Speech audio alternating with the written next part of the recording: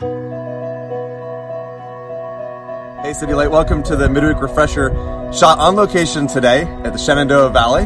Beautiful view behind us. We've been hiking for the past couple of days as a family. And just want to relate this into the series, the mini-series we're doing leading into Easter, just the beginning. We started this Sunday talking about God's faithfulness leading us through the middle times. And see, right now I'm up on a mountain and it's amazing and the view's incredible and I'm only slightly terrified. But this is not where you live life, right? We remember the mountaintops of life and we remember the valleys of life, but the majority of life is lived in the middle.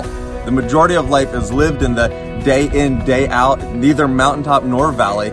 And that's really where I think the rubber hits the road for Christianity. So we're heading into Easter, which is really a mountaintop experience for the Christian faith. And for a lot of us, it's going to feel like a high.